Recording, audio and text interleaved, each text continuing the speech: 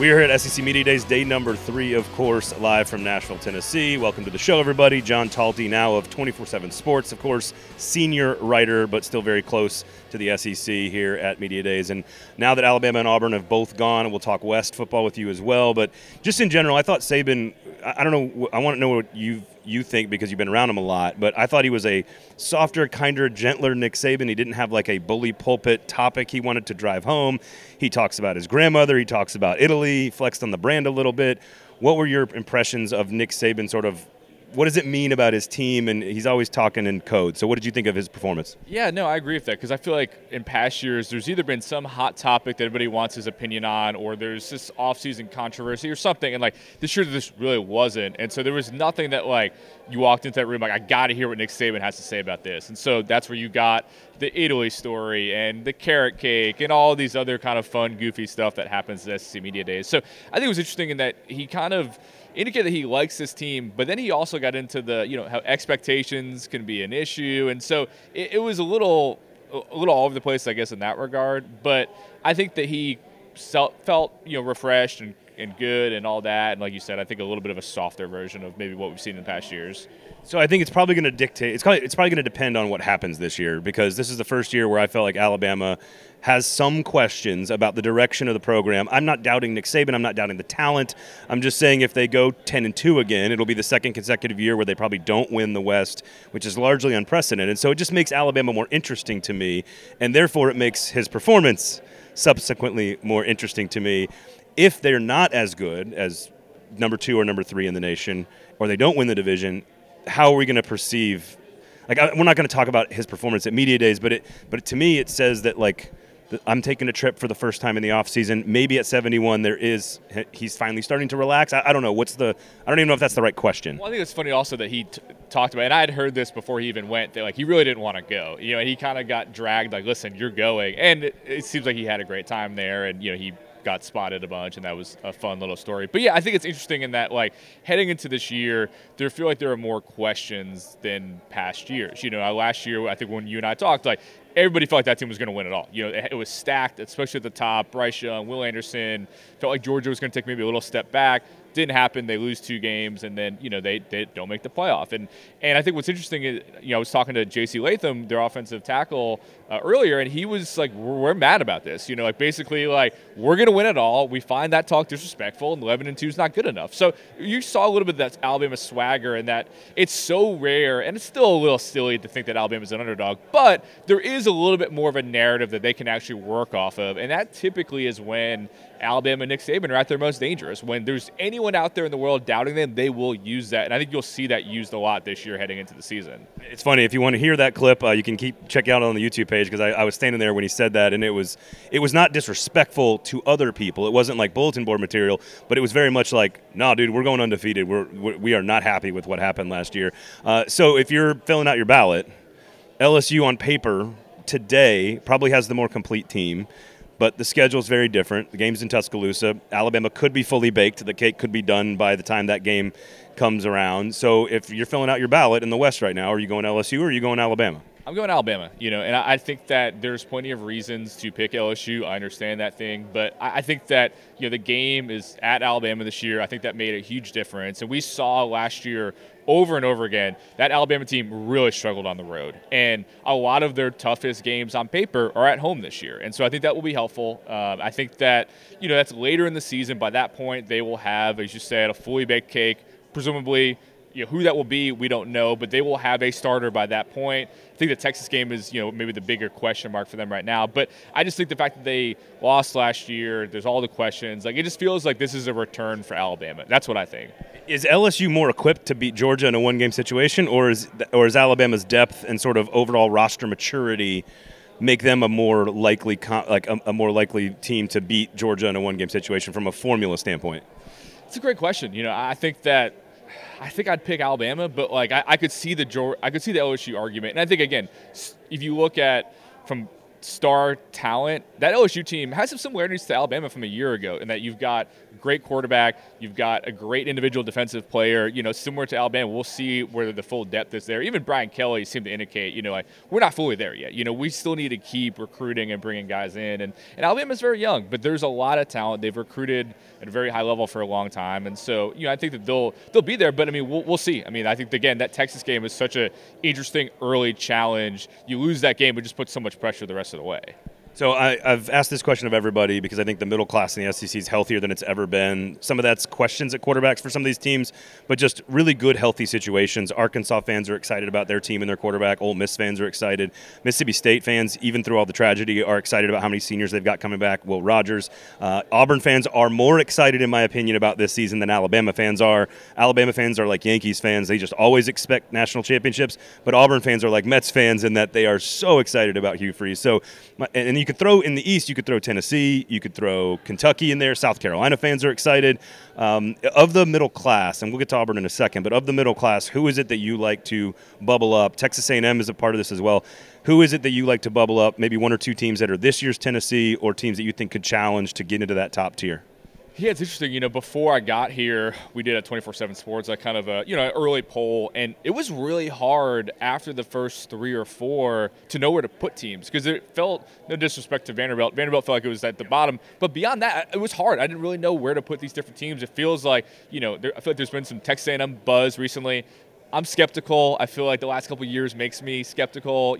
We'll see. I'd love to, just be a fly on the wall of Bobby Petrino and Jimbo Fisher for, a season. Be a great John Feinstein book if they ever gave that access. But, I think there's some teams that are interesting. Tennessee I do think is going to be very good again. In the East, South Carolina I feel like it's getting some buzz. I'm curious to see what they can do. In the West, LSU was kind of the surprise team last year. Ole Miss is kind of intriguing to me, it's Lane, and like they fumbled it kind of down the stretch, but, lots of potential talent at the quarterback position. I think Judkins is awesome. Best running back, I think, probably in the SEC. And, I just think he's going to do some interesting things offensively. So I guess if I had to pick a team to break out, I think it's Ole Miss, but I don't know how confident I really am in that pick. No, I can tell that you're not that confident. A&M because of the dudes, Tennessee because of the offense, South Carolina because of the game management, Kentucky because of the overall program maturity, Ole Miss because of Lane and the offense and the schedule, and Arkansas because of KJ, and you could just make a case for all these teams. So, which brings us to Auburn. I'm not sure we can make the case for Auburn to be that team, but they will be better. Hugh Freeze has a track record of making teams much better, much quicker. He didn't have to answer any difficult questions at all yesterday in day number 2. But it's not necessarily the place for those kinds of questions. But what is your short-term prognosis? What is Auburn this year? And then what is the long-term projection for Hugh Freeze? I'm more bullish on Auburn this year than I think a lot of people are, in part for the reasons that you're talking about. I've seen some people that have them, 12 or 13 in the SEC. I don't see that at all. I think that Hugh Freeze is too good of a coach.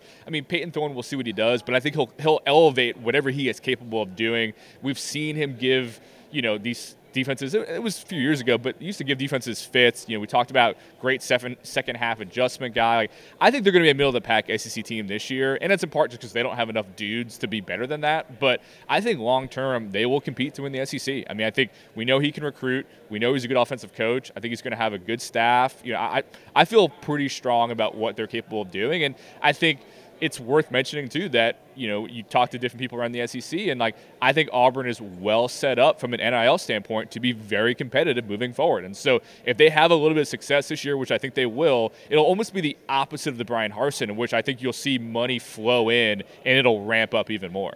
Amazing how that works when all the money flows in when there's a guy that they like, instead of Brian Harsin, who couldn't get anybody to write a check except for, of course, his buyout, which is of course very, very interesting. So when you look at this league, we just mentioned all the sort of the strength of the middle class, and everyone seems happy, everyone seems excited. Florida fans are sort of patient. They have to be on the build because Billy Napier's working on the build and the infrastructure's there, starting to see some results on the recruiting trail. Somebody is going to be disappointed. You cannot have 14 happy fan bases at the start of the season and the end of the season. Who are the teams, and I don't know since you've been here if you've changed your opinion or if you've been when you're studying it, who are the teams that we look at, we had expectations for, we just talked about all of them. Who are the ones that like, again, you should be terrified that everyone's this happy, in my opinion. Coaches should be. Who are the coaches that are entering next season with pressure because of lack of performance this year? I mean, I think you mentioned, I think it's Billy Napier at Florida. I think there's patience right now, but I think that patience disappears quickly. And I think that's, and you talk to people at Florida, it was a bigger rebuild than I think people realized, and I think Dan Mullen didn't necessarily leave that cupboard super full. And so I think that people love to preach patience for the first year, maybe the second year. I think if he doesn't win the way that fan base expects to win, going into year 3, people will be like, uh-oh, Billy might be in trouble. And I think also, if you go level up, I think Scott Strickland is a great AD, but if that hire doesn't work, Scott's going to feel some hot seat too. And then it's just like, well, are we just going to make a big change? It's just what happens, And so I think that's one of them. And I think if you just look at the top tier teams, Alabama, Georgia, LSU, maybe even throw in Tennessee, I think all 4 or so, especially the first 3, think that they can win a national championship this year. And 2 of them can't, at least, maybe all 3. But somebody out of Alabama and LSU is going to be disappointed this year. And I think if Georgia does not win the East, and I think they will, but if they were somehow not win the East, I think that fan base would be very, very disappointed as well. So you've moved on to the national beat, of course, senior writer. Make sure you check out his stuff for 24/7. As you start covering teams around the country, there are a handful, in my opinion, that have the formula to beat Georgia. And I think it takes an elite quarterback. I think it takes skill weapons. I think it takes a good offensive scheme, maybe some pass rushers. Who in college football if you had to put 2, 3, 4 teams, whoever's on the list? Ohio State showed us a little bit of that last year. Missouri played a very different game against Georgia last year. I don't think you can play that game and beat them. Who are the teams that have the formula around the country? We'll just take LSU and Alabama off the table because they kind of count as teams that could do it.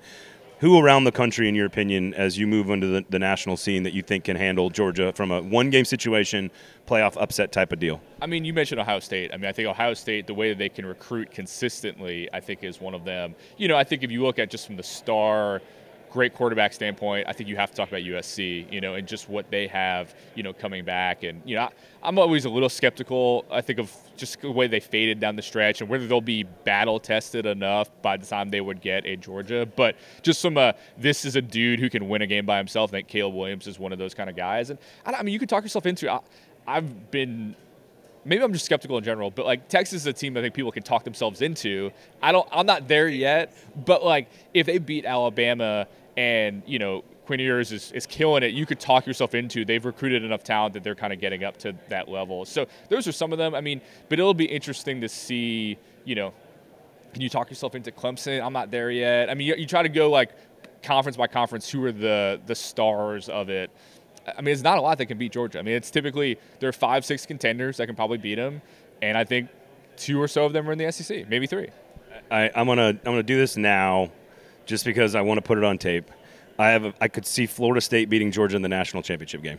Yeah, I think that's and I think they've got some interesting early games, Florida State, and I think will be a good test. It's a team that's definitely getting a lot of buzz, ended strong. You can talk yourself into that team for sure. And I like Mike Norvell. I think he's a good coach, and so I think that's an interesting one. If they emerge out of the ACC, it's probably them or Clemson, and I think that's an interesting contender for sure. They get 2 chances at Clemson. They can lose the first one and come back and get them in the championship game, or vice versa. So we'll have to see. John Talty, of course, no longer of AL.com, but you can still check out the book, of course. I'm gonna see if I can do this off the top of my head. The Leadership Secrets of Nick Saban, correct? Yeah, you nailed it. Yeah. So there you go. Check out the book. Google, he did it for you. There you go. Buy the book. It's an excellent read. Really interesting into the inside of Nick Saban, of course, and check him out now on 24/7 Sports. Senior writer John Talty, thanks for hanging out with us, and thanks for listening here from Media Days on day number 3.